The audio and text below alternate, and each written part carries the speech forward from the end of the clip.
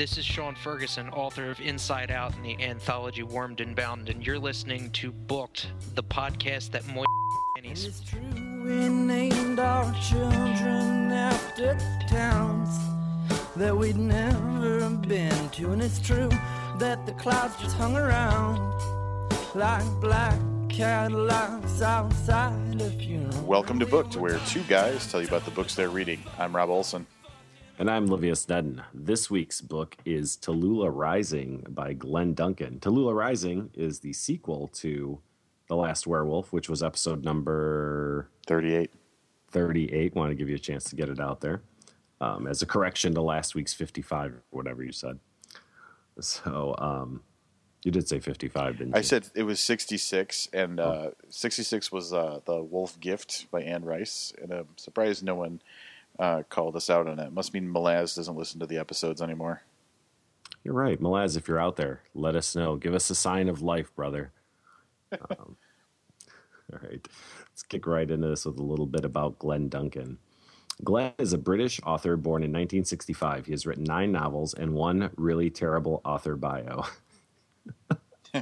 His book, I, Lucifer, is being optioned for a movie with possible stars including Daniel Craig, Jude Law, Ewan McGregor, and others.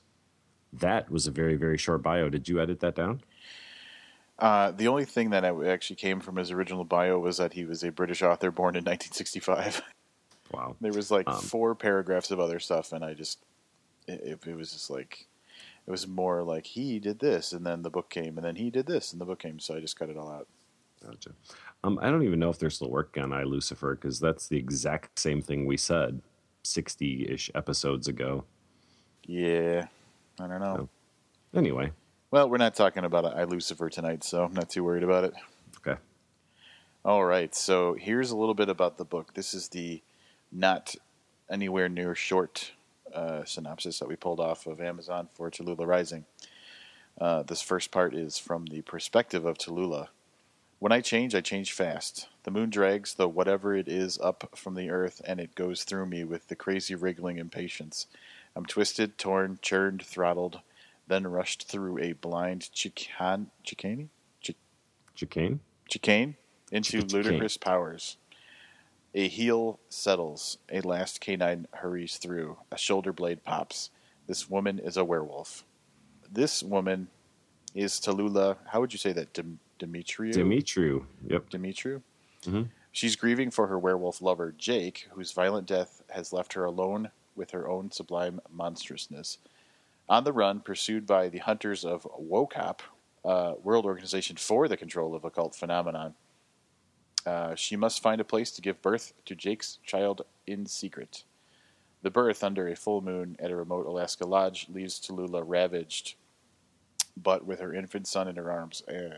She believes the worst is over until the windows crash in and she discovers that the worst has only just begun. What follows throws Tallulah into a race against time to save both herself and her child as she faces down the new psychotic leader of WOCOP, a cabal of blood-drinking religious fanatics, and rumor has it the oldest living vampire. Harnessing the same audacious imagination and dark humor, the same depths of horror and sympathy, the same full-tilt narrative energy with which he crafted his acclaimed novel, The Last Werewolf, Glenn Duncan now gives us a heroine like no other, the definitive 21st century female of the species. You know what they say about the female of the species, right? No. It's more deadly than the male. Oh? Well, it's that one song from like 1996. I'm not familiar. It's called The Female of the Species. It's by a band called Space. Anyway. You probably heard that at the top of the show. There it is. So, all right. This is a sequel, so let's get some housekeeping out of the way. Quick gut reaction. Did you need to read the first one to appreciate and or enjoy this one?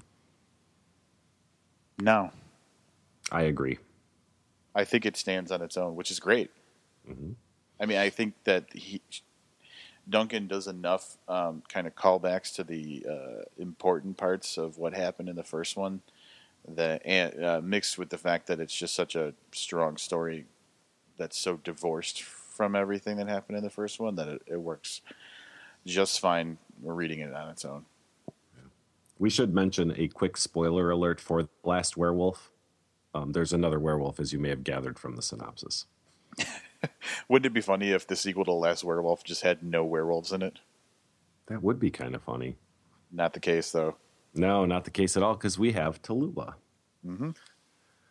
So the setup here, and then I'm going to give a huge spoiler right off the bat. So if you really don't want any spoilers, I mean, this is only 15, maybe 20 pages into the book, but I noticed it was left out of the synopsis, but we have to get this out of the way right away. Tallulah is pregnant. This we knew at the end of The Last Werewolf. She's about to give birth. Her son is born and immediately stolen by vampires. And once the vampires are gone, Rob, do you want to do the honors? Yeah, it's such a good... We have to from the standpoint of discussing the important parts of this book. Yeah, I guess we do, but it was such a nice moment. But it's not going to be diminished by revealing it here. The vampires grab the baby and they bolt like right away, and then she realizes after they're gone and she's by herself again, or with Cloquet, who is her human familiar person. That's how I'm saying it anyway. She realizes that she's still in labor, meaning that there's another baby coming.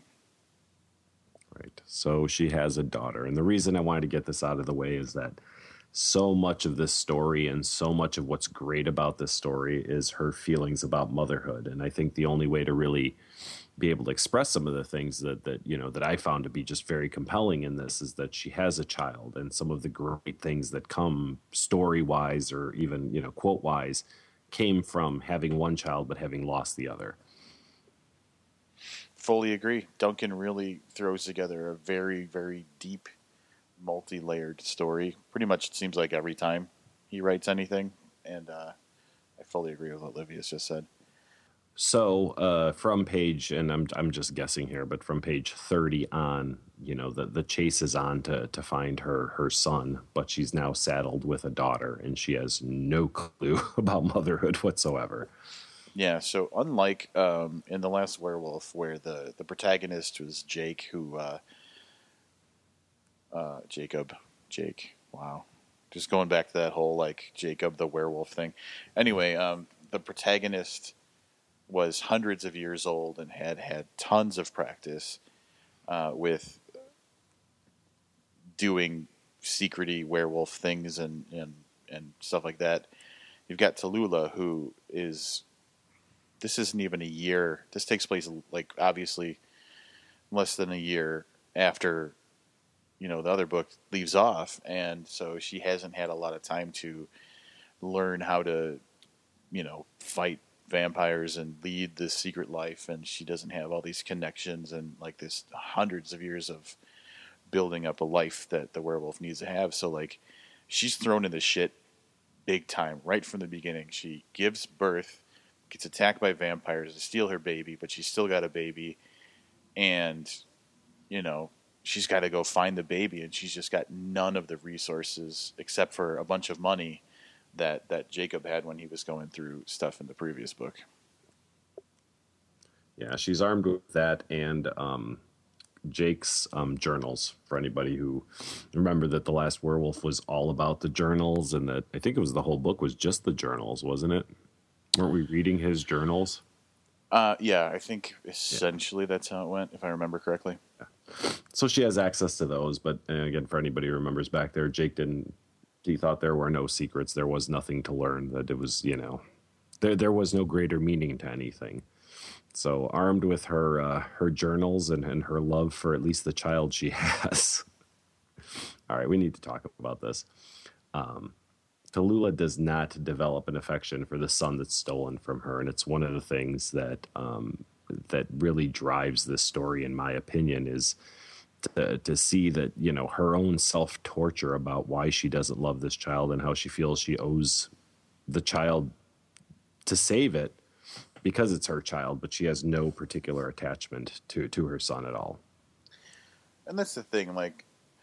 I think that I think my impression more of the story was that she'd never been a parent before, so the whole parental thing was new to her.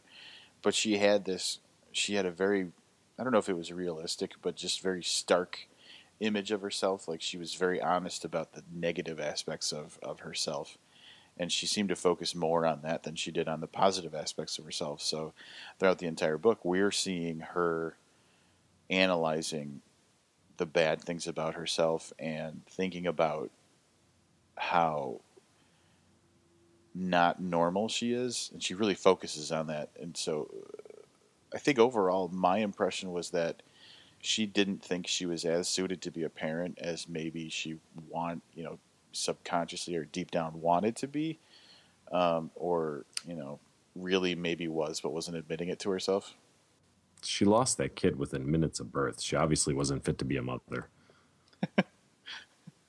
Well, I've never given birth with vampires around, so I can't comment on that. But I'm just kidding.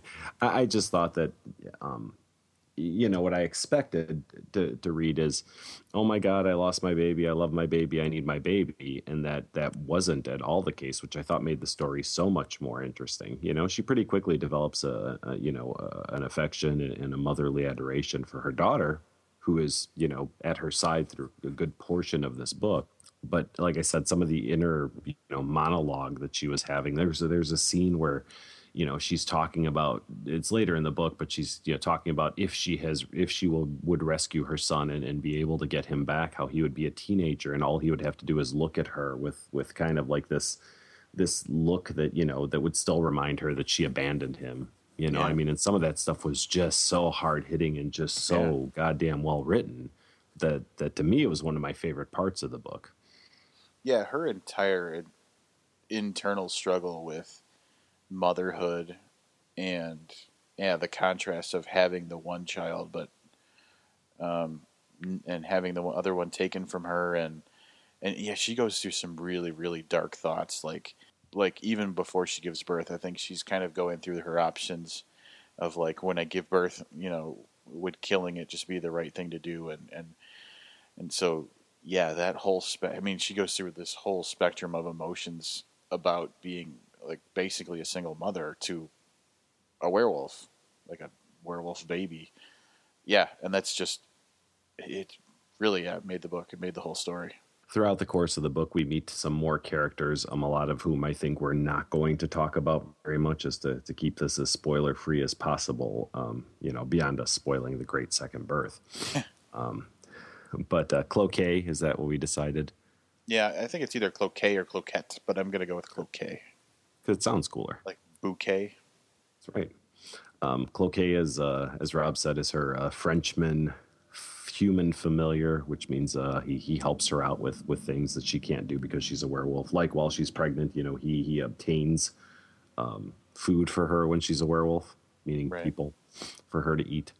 And his character is really interesting because he was kind of enamored with a vampire in the last book, and that vampire and him had a little falling out, and he kind of attached himself to Tallulah. So he's kind of a background character a little bit, but kind of interesting in his own, like, beat down male always needs a supernatural woman to follow around kind of way.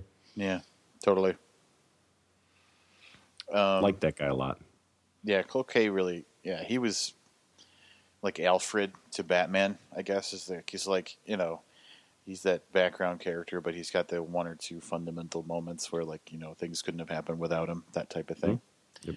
And it calls back, I think, Jacqueline. Mm-hmm.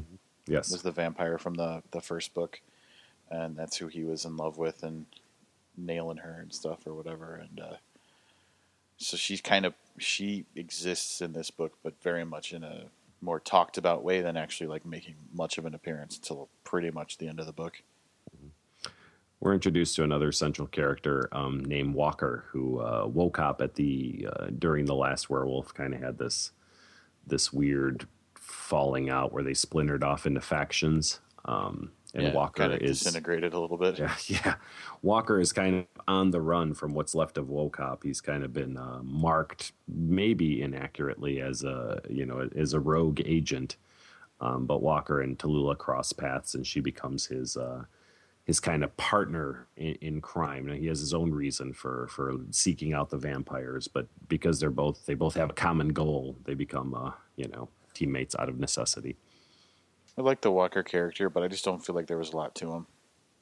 Yeah, I thought maybe he was a little underdeveloped. Like, he was like the coolest guy in the whole book. And then, yeah, some stuff happened, and yeah, he just felt very underdeveloped. Like, yeah, there could have been more of Walker or more done with him.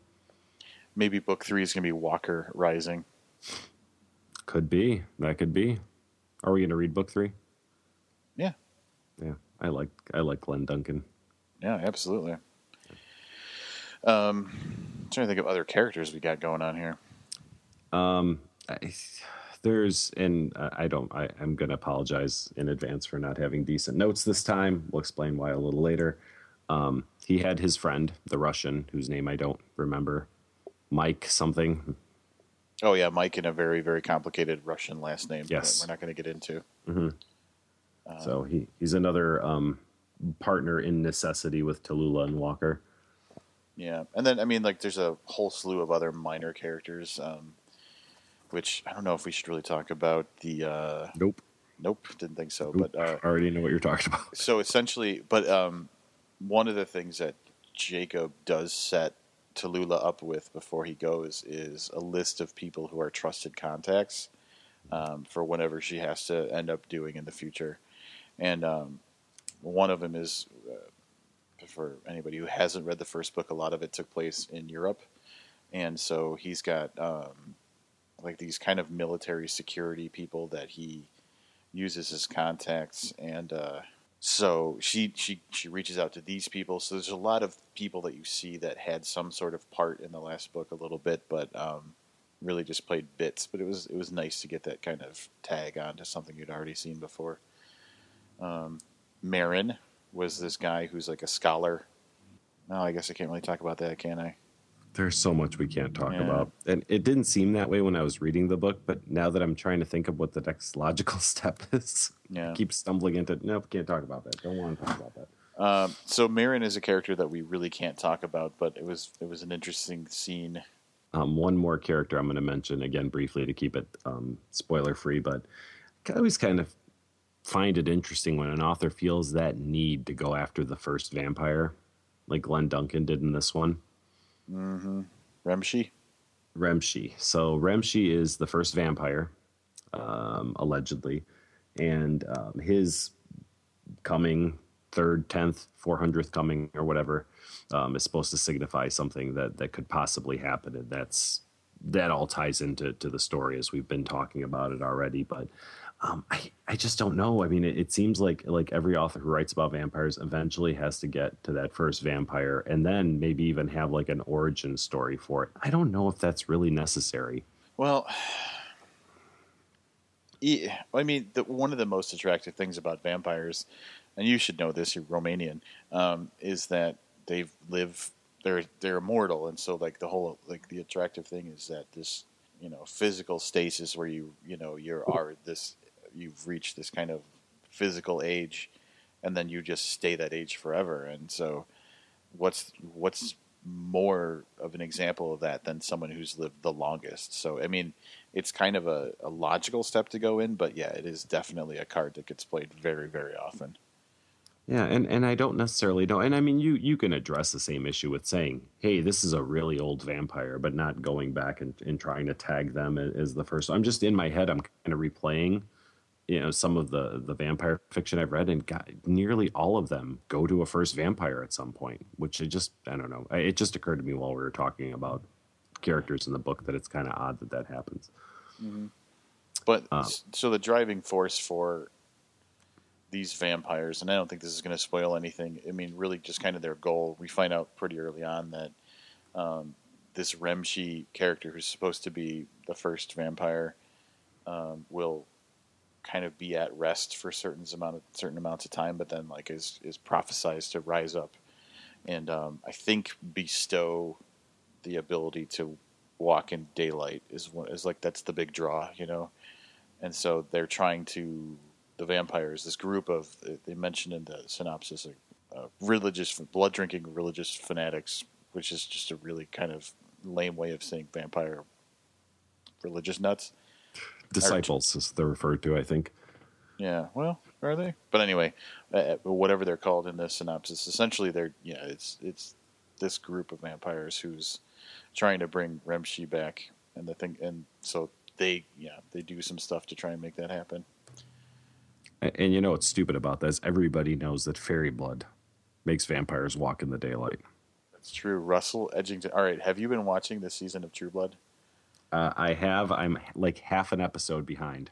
So, did you see the one where all right, so he's been kind of in line with the authority, but then he bails on them? Yes.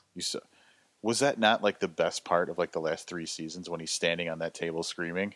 Yes. Edgington is very, very good for that show. I want to write in and be like Alan Ball. Alan Ball is the series creator. Just give me like 3 solid episodes of nothing but Russell Edgington, like tearing people's spines out and lecturing people. I mean, he's like a vampire Al Pacino. Like, he can just deliver that shit. He was born to monologue. They don't do enough of it. Yeah. He's also very good at kidnapping baby werewolves. He is. Hey, what do you know? What a tie-in. Oh my God. Yep. So you're operating on an entirely different level for me right now. I think that we pretty much can't say anything else specific about story. Can I list my one gripe? Yeah. I am fully deducting a half star from this book. Some kind of foreshadowing here. The werewolves eat people, right? Yes. And then they have like some intimate knowledge of the people they ate. Yeah. I see no point, no logic, no anything in that. That's probably my biggest gripe about this. I have another gripe that I can't share on the air because it's very spoilery. So we'll talk about it off the air. My biggest gripe, what was the point of it? Can you explain to me what the point of that is? I'll tell you what my thought is. Sure. All right, so the thing about being a werewolf is that you're essentially once every whatever lunar cycle, you turn into a monster that just viciously murders and eats people. And it's purely an animal thing. And there's no good or bad behind it. It's just like the animal instinct is like to kill and eat someone, which is fine, but it's not terribly interesting. So I think that adding the part where something in these people stays with them kind of gives you a contrast to the 2 different states of being. Like, it'd be one thing if you could just eat someone and forget about it, but the fact that part of them, like the memory of them or whatever, remains inside them makes them have to think about what they did when they're not a werewolf.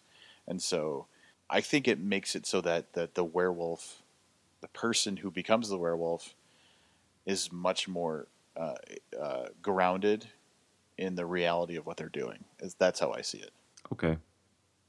Does that make sense? I understand where you're coming from. I'm going back to my original statement if I didn't care for it. I thought it was pretty interesting. I mean, the werewolf themselves, they have memory of killing and eating people. So if it's going to affect their psyche in any way, you know what I mean? Yeah. So I don't know. But I have another question for you. And this is, I'm going to pull on your memory a little bit. Was there ever any mention of bad werewolves in the first book? I don't think necessarily bad. I think that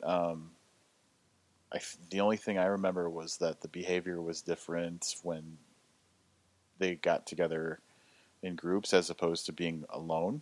Mm-hmm. That's the only thing I can think of. I was just asking because the vampires seem to be portrayed pretty universally as bad. Yeah. And as a supernatural being, I mean, I know we've only really seen Tallulah and Jake, but I know there were mentions of others and stuff prior to Jake thinking he was the last one. I just couldn't remember if Jake was just like a good werewolf and there are bad ones, or if just all the wolves are kind of painted as pretty decent, where all the vampires are just horribly evil. Well, that was my question. That's nothing to do really with the book versus just how Glenn Duncan has given me the impression he feels about werewolves.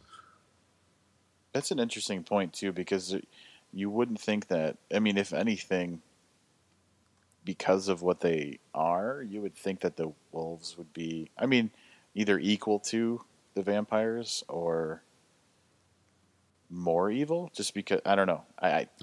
It's weird. Some of that may have to do with them retaining their humanity 29 days a month, but yeah, that's a good point. That was just a curiosity point of discussion, I guess. Going back a little bit to the retaining the part of the people that you eat thing, that was really one of the things that it was themed throughout. And I don't think this is spoiling anything, but there was one person in particular that I think was a victim at some point that really grounded her thoughts about her being a mother and her as a werewolf, Tallulah I'm talking about, that she kept going back to, that I think it really stuck with her. Like she felt bad about this one person. And I think it really kind of molded her choices throughout the book. Do you know who I'm talking about? I do. Yeah. And so things like that, I think, were really crucial to the way that the story played out. I mean, I understand it could have happened without it, but it really added another level of kind of meaning to things. All right. Anything else you want to talk about the story itself? Or themes in the story? I guess the thought that's been going through my head as we're talking about this is that it's so difficult, especially when we're not spoiling the story, to just express how deep and thoughtful the book is about the subjects that it talks about. Like, I mean, there's so much depth to what she's going through, kind of Tallulah is going through in every aspect of her life. Being a parent, having essentially the loss of a kid, mourning the loss of a lover, considering the idea of like, will I love again? Will I have this companionship again? And reconciling all of that against the fact that you are just a murderer, and beyond the fact that you're a murderer, you enjoy it. And I don't know if it's because it's a female character, and he was playing on the idea that, you know, maybe women just have the ability, because of the things that they go through and endure, to be more honest with themselves.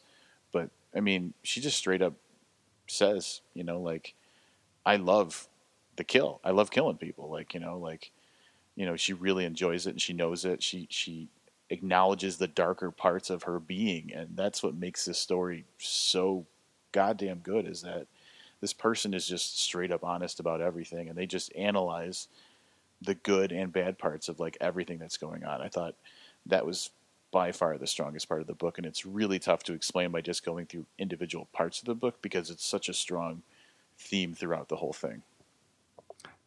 Duncan again mentioned something that he mentioned in The Last Werewolf, which is quoted from Jake, from his journals and stuff, about in order to accept something, you have to name it.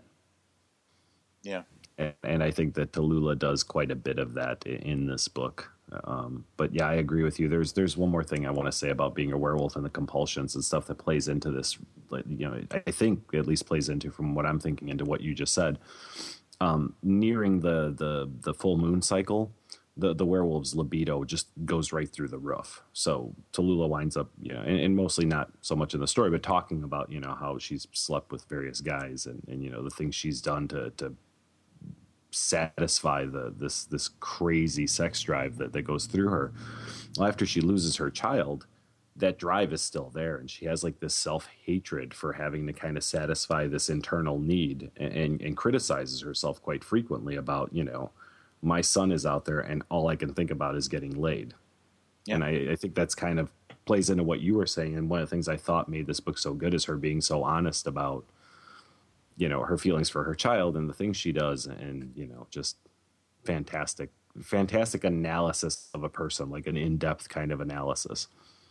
And it's hard to get that type of, and again, that's one of the things that stand out to me the most, is that it's hard to, in a fictional story, especially one with such fantastic elements, get that sort of like introspective, like honesty to come across without sounding either, pretentious or just not genuine. He did it.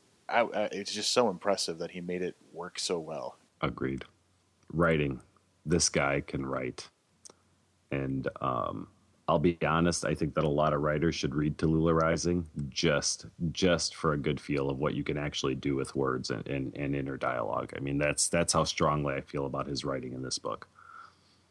Yeah, and the more that I read, the more that I feel that there's like skill levels that you see in published writers. And some people just operate on an entirely different plane than others. And like this person, Livius might back me up on this. When I read Glenn Duncan, I think of authors like Arturo Perez Reverte, who just kills it when it comes to telling a story. And I was thinking about this the other night. There are authors, what I'm going to say, and they're storytellers. And there's a very big distinction there. You can write it. I mean, Chuck Palahniuk writes awesome books. I think of him as like a writer. I think of this guy as Glenn Duncan as a storyteller, because what he does is he just creates just an entirely different reality, and you just lose yourself in it. I'm going to back you up on that. And the part that I want to add is I actually see him as both. Yeah. I mean, there are times where I reread a passage 2 or 3 times because of just how well structured it was, or exactly the message that he tried to convey in the beautiful way that he did it while still managing to tell a story. Yeah. So I definitely put him in a very strong storyteller role. I don't know if you agree with me about Arturo Perez Reverte, but that dude just kills it when it comes to storytelling. I agree. And he does it on a much more realistic, even I guess historical level. But yeah, no, absolutely. That he builds just these great characters with depth and emotion, and there's a great story for you to follow and get involved with. Yes, absolutely. There's also an author that I've only read one of his books, Carlos Ruiz Zafón, who just had another book that I just really wish that we could read.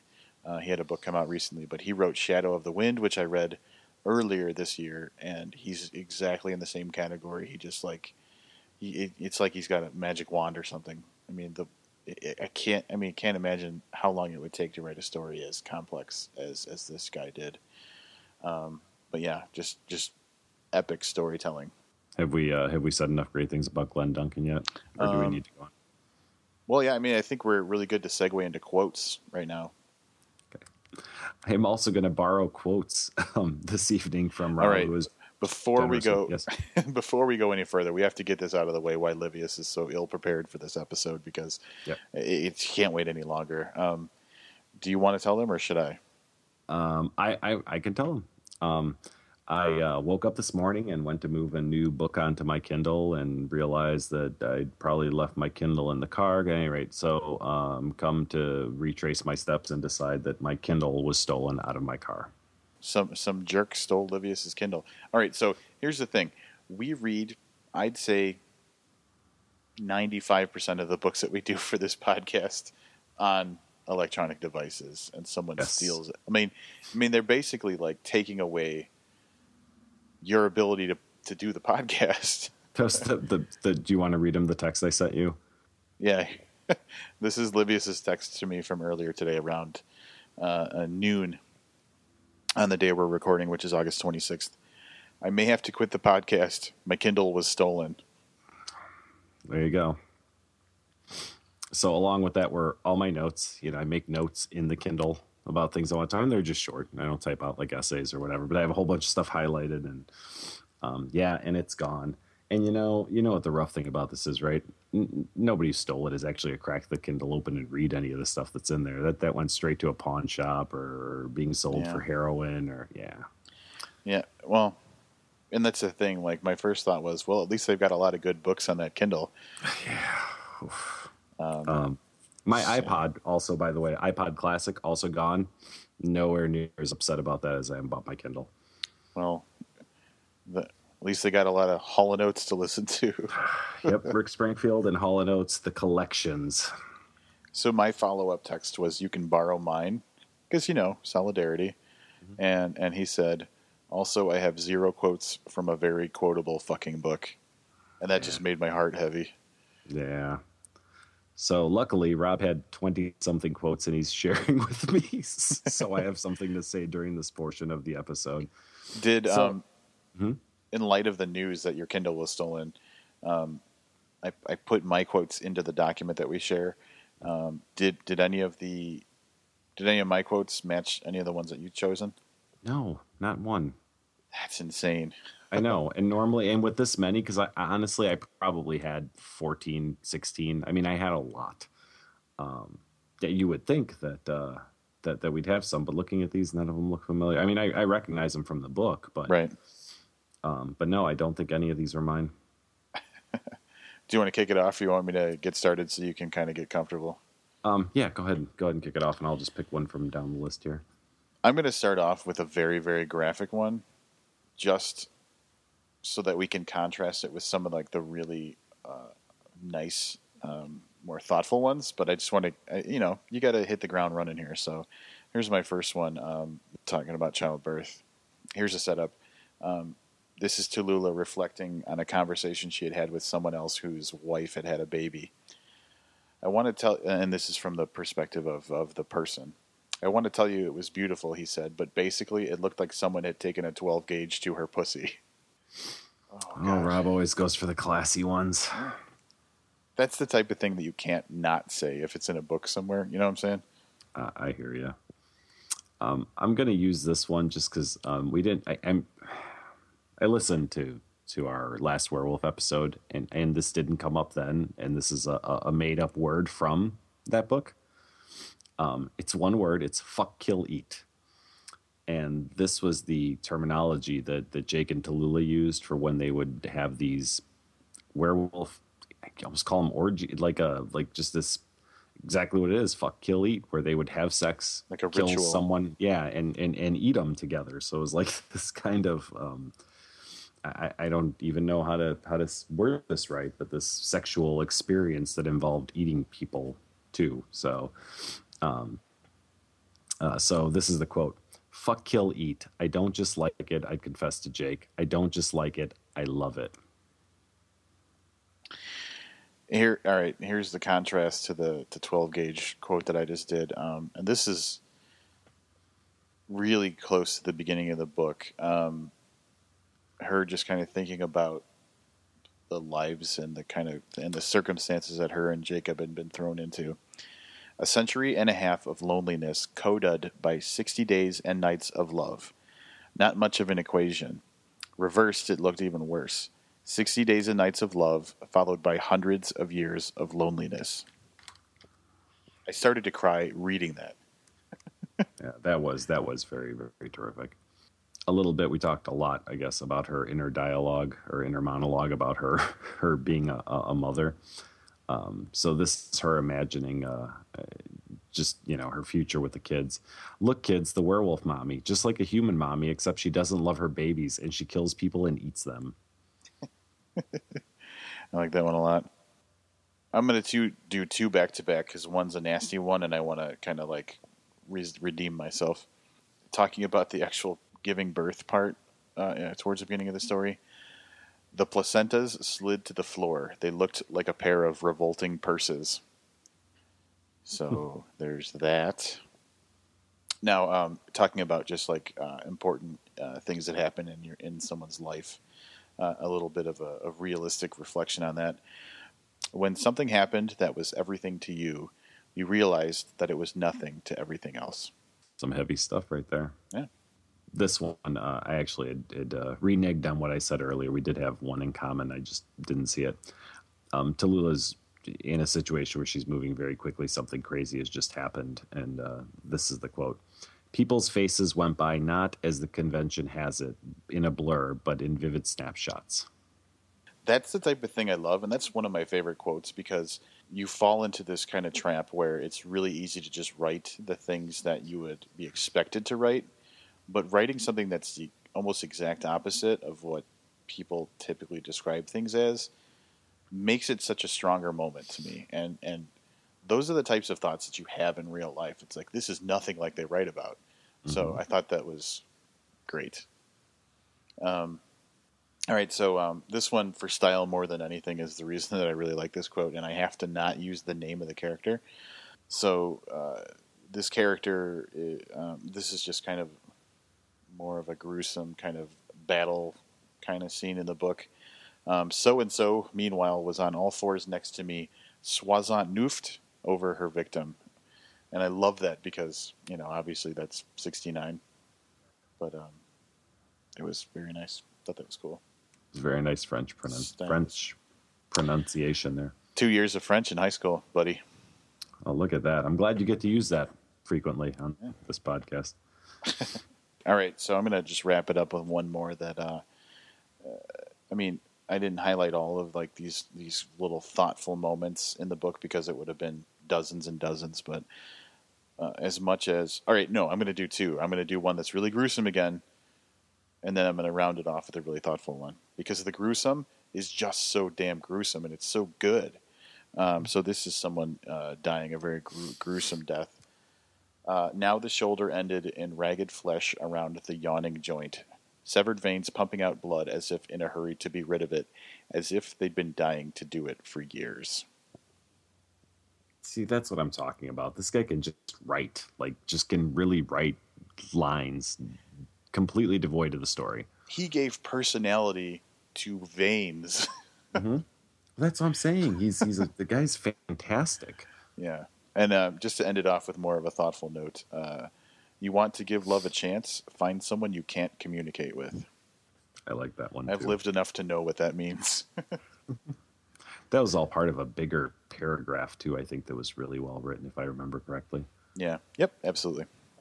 So as you can tell by the fact that we just went on for like 15 minutes just doing quotes, such a quotable book, such a well-written, endlessly fascinating book. There's not a page that you can't read that doesn't have something that is beyond, normal writing that like sticks out to you, that jumps out to you. Ready to start wrap-ups?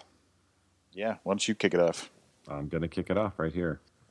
I can't say enough. I know that Rob was really enthralled with the storytelling, which I thought was fantastic, but even more so, I love his writing and his depth of character, specifically with Tallulah, but even the bits he touched on with other characters and what their motivations were, or what their handicaps were and why they had them throughout the course of the book. And I was just totally sucked in. With books, much like movies, it's really hard to find a sequel that you like better than the original, or at least I kind of feel that that's the case. This was one of those books. I liked it better than The Last Werewolf. I'm deducting some points because this was a 5-star book for me, until like I said, the whole seeing people's memories when you eat them rub me the wrong way, and then there's another little plot hole that I don't like that Rob will probably really logically sew up for me after we're done doing this recording this episode. But after deducting points for that at 4.5 stars, just a fantastic book, and it was really hard for me not to just go full bore and give it 5 stars. But there were a couple flaws in my opinion. Again, maybe it's maybe Rob's right and I'm just not looking at it the right way, and that's exactly what he's trying to convey in that. But then again, I guess if I'm not getting it as the reader, then in some small way he's failed, at least with me. So, and I hate to say that because like I said, this is goddamn near a perfect book. So 4.5 stars. I'm not going to try and wander off topic too much. The things I liked about the book were just the terrific storytelling. I can't emphasize enough. The writing was great, endlessly quotable, fascinating, and Tallulah is just such a strong character. So, like in the first book, Tallulah, is a character, but is being developed. In this book, Tallulah just owns the shit. Tallulah is awesome in this book and a very, very strong character.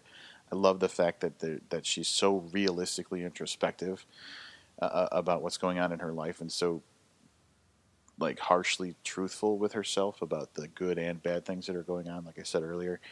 And just overall, it's a great story. I am racking my brain right now trying to find a flaw that I see in the book, and it's just start to finish just so strong.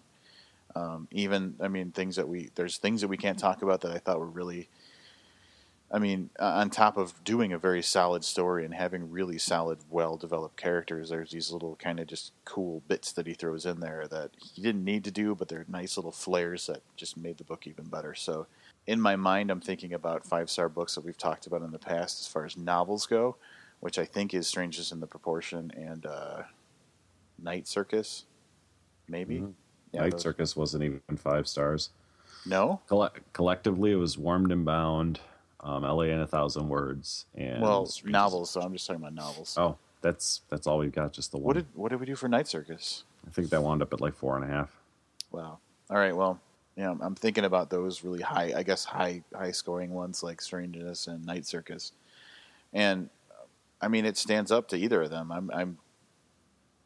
I'm doing 5 stars. I got to go 5 on this one. It's just all around. I loved it. Woohoo! That Glenn Duncan. This is not an easy task that you pulled off here, Mr. Duncan. That's a 5-star from Mr. Olson.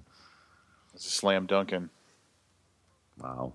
Yeah, just terrific. Like I know I'm going to be reading everything Glenn Duncan does. Yeah. So. Yeah. Highly recommended. And as Livia's brought up, I want to come back to this. Definitely a book that could stand on its own. If you're not interested in investing the time to read one book just to get to this one, I don't see why you couldn't read this one without having read the first one. Agreed. As Better far than as the first one, right? Yeah. And here's my question to you. As far as audiences, is there someone you would not recommend read it, Livius? No, there isn't. I mean, people who get grossed out pretty easily, I guess. Yeah, really, if you're squeamish more than the average person, I mean, there's some scenes that could disturb you, but otherwise, again, it's got a far reach, I think. Yeah, it's gritty enough for like the real crimey noir people. Yeah. Like Tallulah is hardcore enough to appeal to somebody who likes like the femme fatale kind of character. And it's definitely not. I mean, it's not a family style book. It's definitely very gritty and dark. It's horror enough for people. It's got an action adventure feel to it. It's got that kind of fantasy feel with like the vampires and the werewolves. It's got pretty wide appeal. Mm-hmm. Agreed. Do we have anything besides werewolves to talk about tonight, Livius? We have all kinds of stuff to talk about. Y'all ready for this?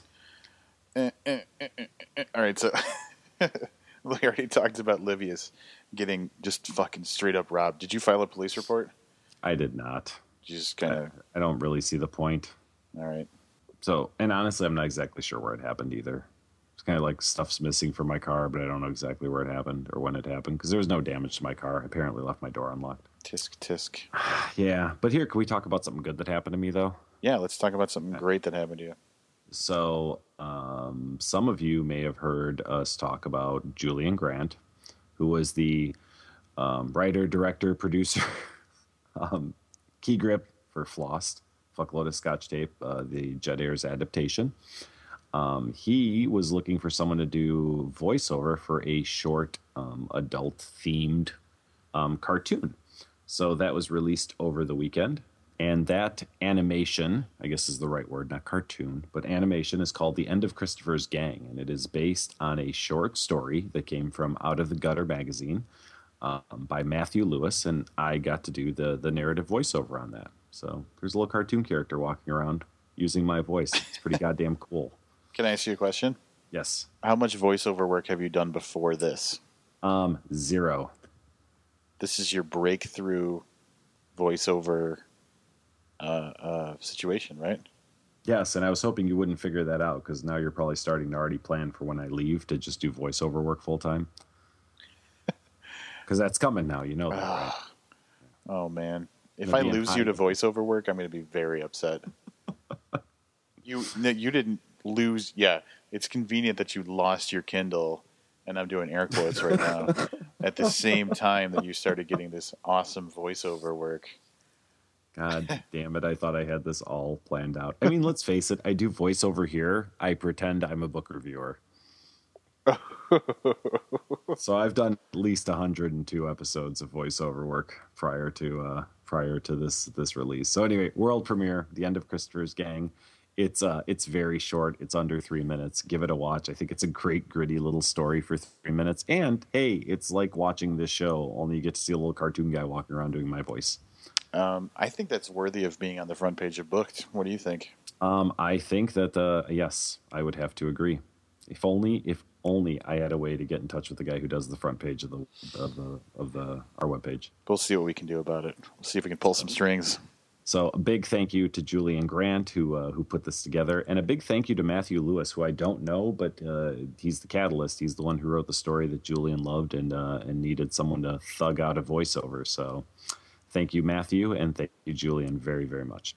Big thank you and congratulations to those guys, and to Livius, who is now essentially a full-time voiceover person after this, I'm assuming, right?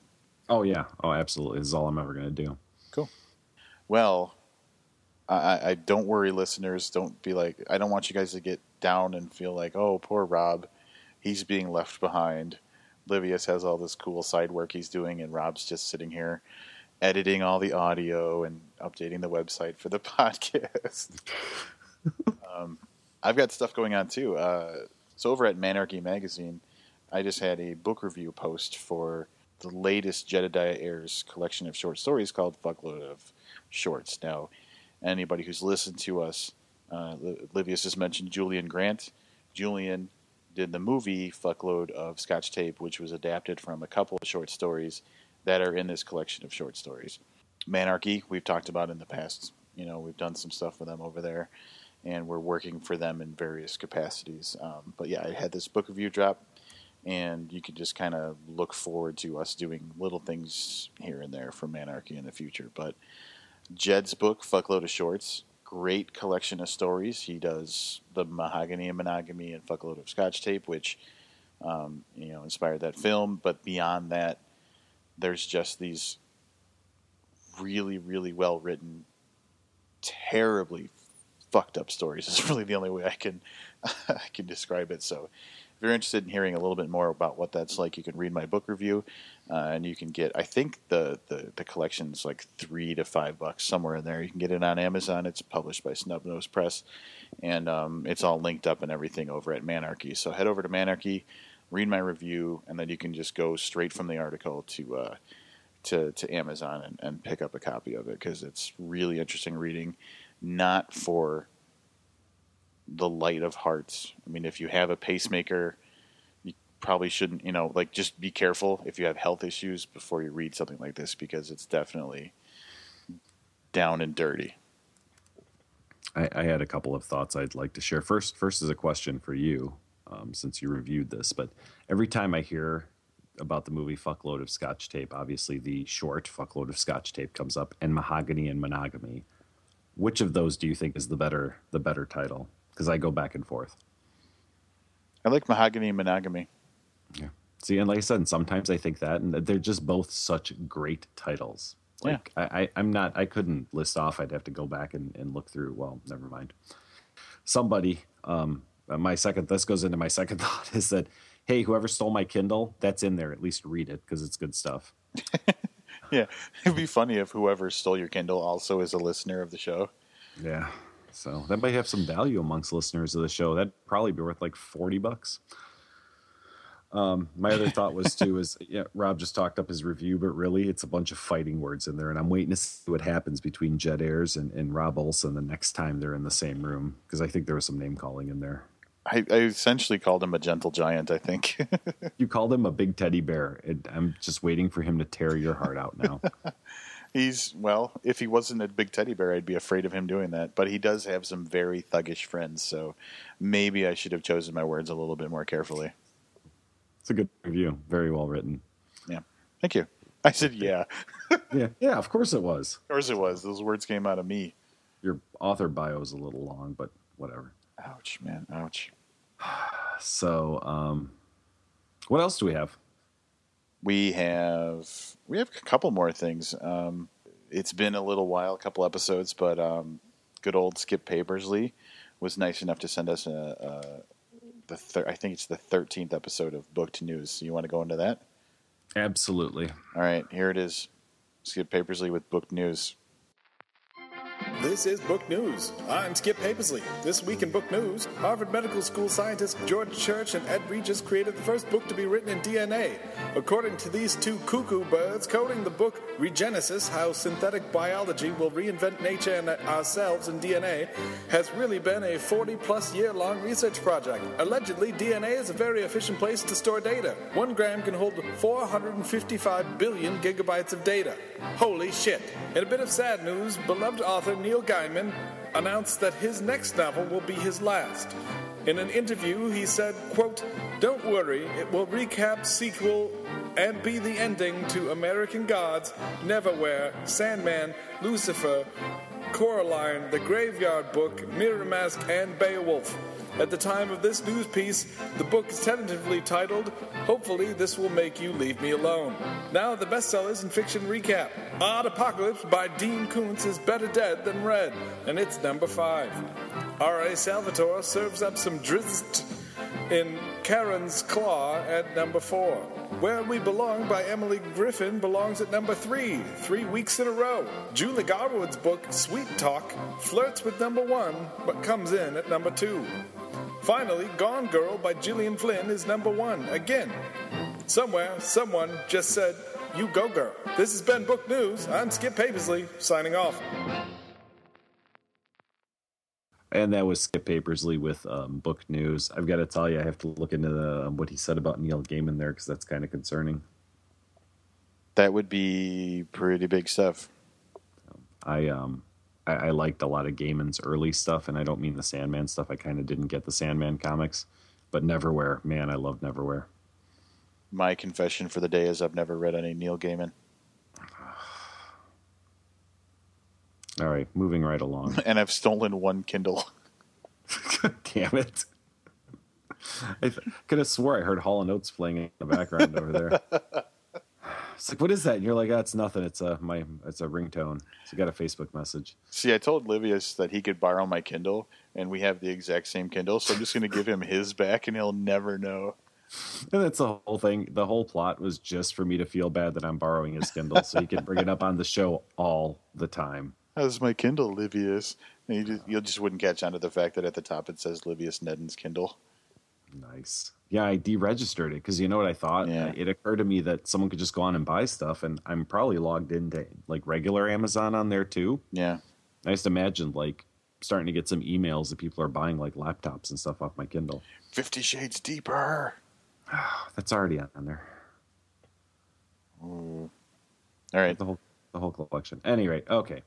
So here's our next bit of kind of newsworthy talk here. Came across this earlier today.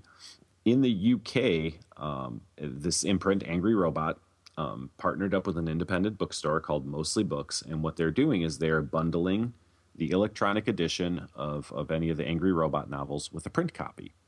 So kind of like if you walked into a Barnes & Noble here and went up and picked up 50 Shades of Grey, when you walked up to the counter, they would ask for your email address, and then they would send you a DRM-free copy of 50 Shades of Grey for you to be able to read on your electronic device. This is something that came up with, Rob, did you say it was Caleb? Yeah, Caleb was talking about that before with us. Mm-hmm. It's an interesting concept because there are a lot of people who collect books, and that way you'd have the freedom to either read the paper book or read the digital copy, never open your paper book, hold on to that bad boy to get it signed. So Angry Robot did this. Here's the interesting part. Over a period of 2 weeks in this bookstore, the sales of Angry Robot novels tripled. So I've been thinking about this a little bit, and do you want to know what I think is the cause of this being as successful as it is? Tell me. Now, Caleb, when he was talking to us about it, said the basic, people should just buy books and have the digital copies bundled with them. And I think we were talking, did we talk to Alan Guthrie about this? I know we talked to someone else about it. And they talked about like the logistical difficulties. Mm-hmm. So the real success, I think, is partnering up with a specific store so that you can kind of coordinate your efforts. So you have someone who's, you're basically your feet on the ground people working in partnership with the people who are making the books. So I think that's what made it such a successful effort, is having both areas of bookmaking and selling covered. The other possibility in this whole thing is that the week before they started, they sold one copy. They're like, hey, 3. All right. So I don't know what data they've offered up. The article I read on techdirt.com did not give up a lot of information on actual sales. But it's a really interesting concept, and this kind of plays into something we talked about on our last interlude episode, which was, how to save the indie bookstore. This indie bookstore just raised their sales with at least this imprint. So I like it a lot. It makes a lot of sense. I mean, it's happening in other mediums like we've talked about in the past, and it makes sense to go to like a free digital copy type of thing, especially when you get interesting. I mean, the idea of a print book is becoming less and less necessary, and so the books that keep you interested are the ones that are interesting or weird or unique. So Christopher Moore's Sacre Blue is a good example, because I believe it's just the first edition of the book had all the words in the entire book were this really cool shade of blue. And then after that first edition was done, they're just going to go to the regular black ink. So it's going to be things like that, more novelty approaches to books that are going to be what brings people in. But because it's such a unique piece, you're going to want to preserve it. So having the digital copy makes so much sense. Yeah, I think your bookshelf can become more of an artistic statement than a place to keep books. Yeah, like a gallery. Mm-hmm. Exactly. Yeah. So right now, every book you own is sitting on your bookshelf, theoretically, where that would be books you just picked and chose to be on there because of how you feel about them. Does that make sense? Yeah, absolutely. I think that's the trend I, as a consumer, am going in. Mm-hmm. It would be nice if publishing companies kind of caught up with that idea. And again, we mentioned this before, it wouldn't be hard. You could have like a QR code or something, if the publisher themselves did it on the inside of the book, or some, some way you could, go get a digital download. I mean, the digital book already exists, so there's no extra cost there. It's just making that available to the consumer. Yeah. Yeah, and not being so worried about, because I think that people see the logistical issue of if you put a code in a book, people can just write down the code, that type of thing. Mm-hmm. But, I mean, not being so worried about the little bit of people breaking the rules that's going to happen versus the lot of bit of people that are going to just buy the book because they're honest people who love to read. Yeah. So my congratulations to both of those Angry Books, which I should mention is an imprint of Angry Robot. Did I say Angry Birds? I wish you had. You said Angry Books. God damn it. Angry Books. Dude, there you go. When we have our own publishing company, Angry Books, that's going to be our name. Oh, I know Rob's not taking any of this out. Osprey Publishing imprint, Angry Robot, and Mostly Books is the independent bookstore. So congratulations to you guys for being innovative and tripling your sales. So good job. Well played, guys. Well played. They might have had keychains too. I'm not sure. Probably some keychains. If they learned anything from the Huffington Post. That's right. Angry Bird keychains with every purchase. Well, can I...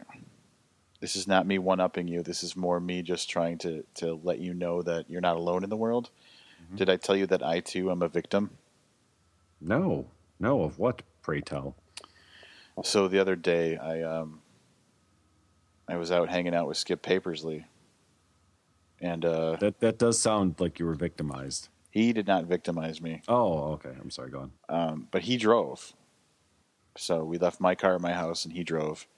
And I come home, and there's the neighbors are standing out in the driveway and everything. And it turns out that so I live in a townhouse, and there's obviously the driveways, but there's also those handful of parking spots that you can park in. And I was parked in the ones that they're not the ones you pull into, but that you kind of parallel park into. Mm-hmm. And someone had a neighbor, someone who lives 2 houses down from me, had this big dumb Astro van kind of van, had backed into my car and put a little scratch on my front fender and drove off without telling anybody or anything. So the neighbors were all up in arms. They're like, "We saw him. We'll tell the police. We're your witnesses." So I too am a victim. Can I tell you the thought I just had? Is it possible that a rival podcast is the cause for our victimization? Oh my God, I never thought of that. They could have put somebody up to hitting your car thinking you were in it, like in a movie, where the car explodes, but you're not the one that got into it. Oh yeah. Stole my Kindle, so I can't review books for the show. Are we talking another book review podcast, or are we talking like just a jealous podcast? Well, okay, let's be really honest. A regular non-book review podcast really probably doesn't care about book review podcasts. I don't think we're a significant threat to their audience. But another book review podcast, on the other hand, that's a different story. Yeah, because really, if we get knocked off of the podcasting world, there's a vacuum of power. Someone's got to fill that vacuum. This is true. Now, I don't think it's NPR. I think that they're okay with where we're at. If anybody's got any theories about which nefarious book podcast is trying to knock us off, I'd like to hear it. Yep. Or if it's a crazy bitter author that's been posting tirades on Facebook, because there's a few of those too. Manifestos, even. Manifestos, yeah. Mm-hmm. Yeah. So Facebook is where you go to publicly self-destruct. Apparently. Jesus Christ. Oh, man, it's been a long week, buddy. I gotta tell you. Who knew that writers were high maintenance and dramatic and irrational? Did I mention irrational? Because irrational should be. Yeah. Well, let's go ahead and say now that we don't mean all writers, just most of them. Okay. All right. Before we go, let's throw one more thing out there. I hear FCJR might be coming to a close soon. Yeah, we there's not a lot left in the reserves, so FCJR, the reviews are kind of drying up a little bit, and we might do some sort of final thoughts or see if we can get Caleb on the record about what he thinks. I don't know. The results of his investigation. Yeah. Here are the results of my investigation, and it's just our YouTube page. I listened to that episode this morning. And I laughed out loud. It was every bit as funny as when you first said that. Caleb, we love you. FCJR forever. FCJR for life. So we've gone on way too long. Oh, it was his birthday recently. It was Caleb's birthday, and this is the clever thing that I did. I think I told you this, but I haven't told our listeners. So, I put a little happy birthday on Caleb's wall. I said, "Hey, I hope you have a great birthday. Today is totally for Caleb J. Ross." And then for the words "for Caleb J. Ross," I put the first letter of each word in parentheses. Let's see. Hold on. FCJ. Oh, yeah. Oh, very nice. Yeah. Very nice. Yes, it was Caleb's birthday. He turned 16, 17. Caleb stole my Kindle. That son of a bit. Well, yeah, he would be the jealous author who has a reason to knock us off because we're gathering everybody to say such mean things about him. Oh, let's wait for him to self-destruct on Facebook. Yeah, waiting for that manifesto, Caleb. All right. Here's the deal. We have no idea what we're doing next episode. None. Zero. Zilch. Are you worried about it? Not particularly. Neither am I. Because I'm going to have to read whatever it is like on my phone. Yeah, we might. Yeah, well, that would be a perfect excuse to not read a book for next week, but we probably will. I've got a Kindle laying around. Livius has a smartphone. I think he's got. And there are up the Sony. There are books. I plugged up the Sony, brought it out from the archives. The Sony Reader. It's currently charging. Wow. Or one of my other numerous Android devices. So. But yeah, here's the one thing I can tell you. We'll definitely have a next episode. 10, what are we, 102? This is 102. Yep. 103 will happen. I'm going to overcome the adversity that I'm currently facing. All right. So, yes, episode 103, definitely happening, overcoming adversity. That wraps it up for yet another book review edition of Booked Podcast. I'm Livius Nedden. And I'm Rob Olson. Keep reading. So pleased with ourselves for using so many verbs and nouns, but we were all still just dumb, dumb, dumber than the dirt on the ground.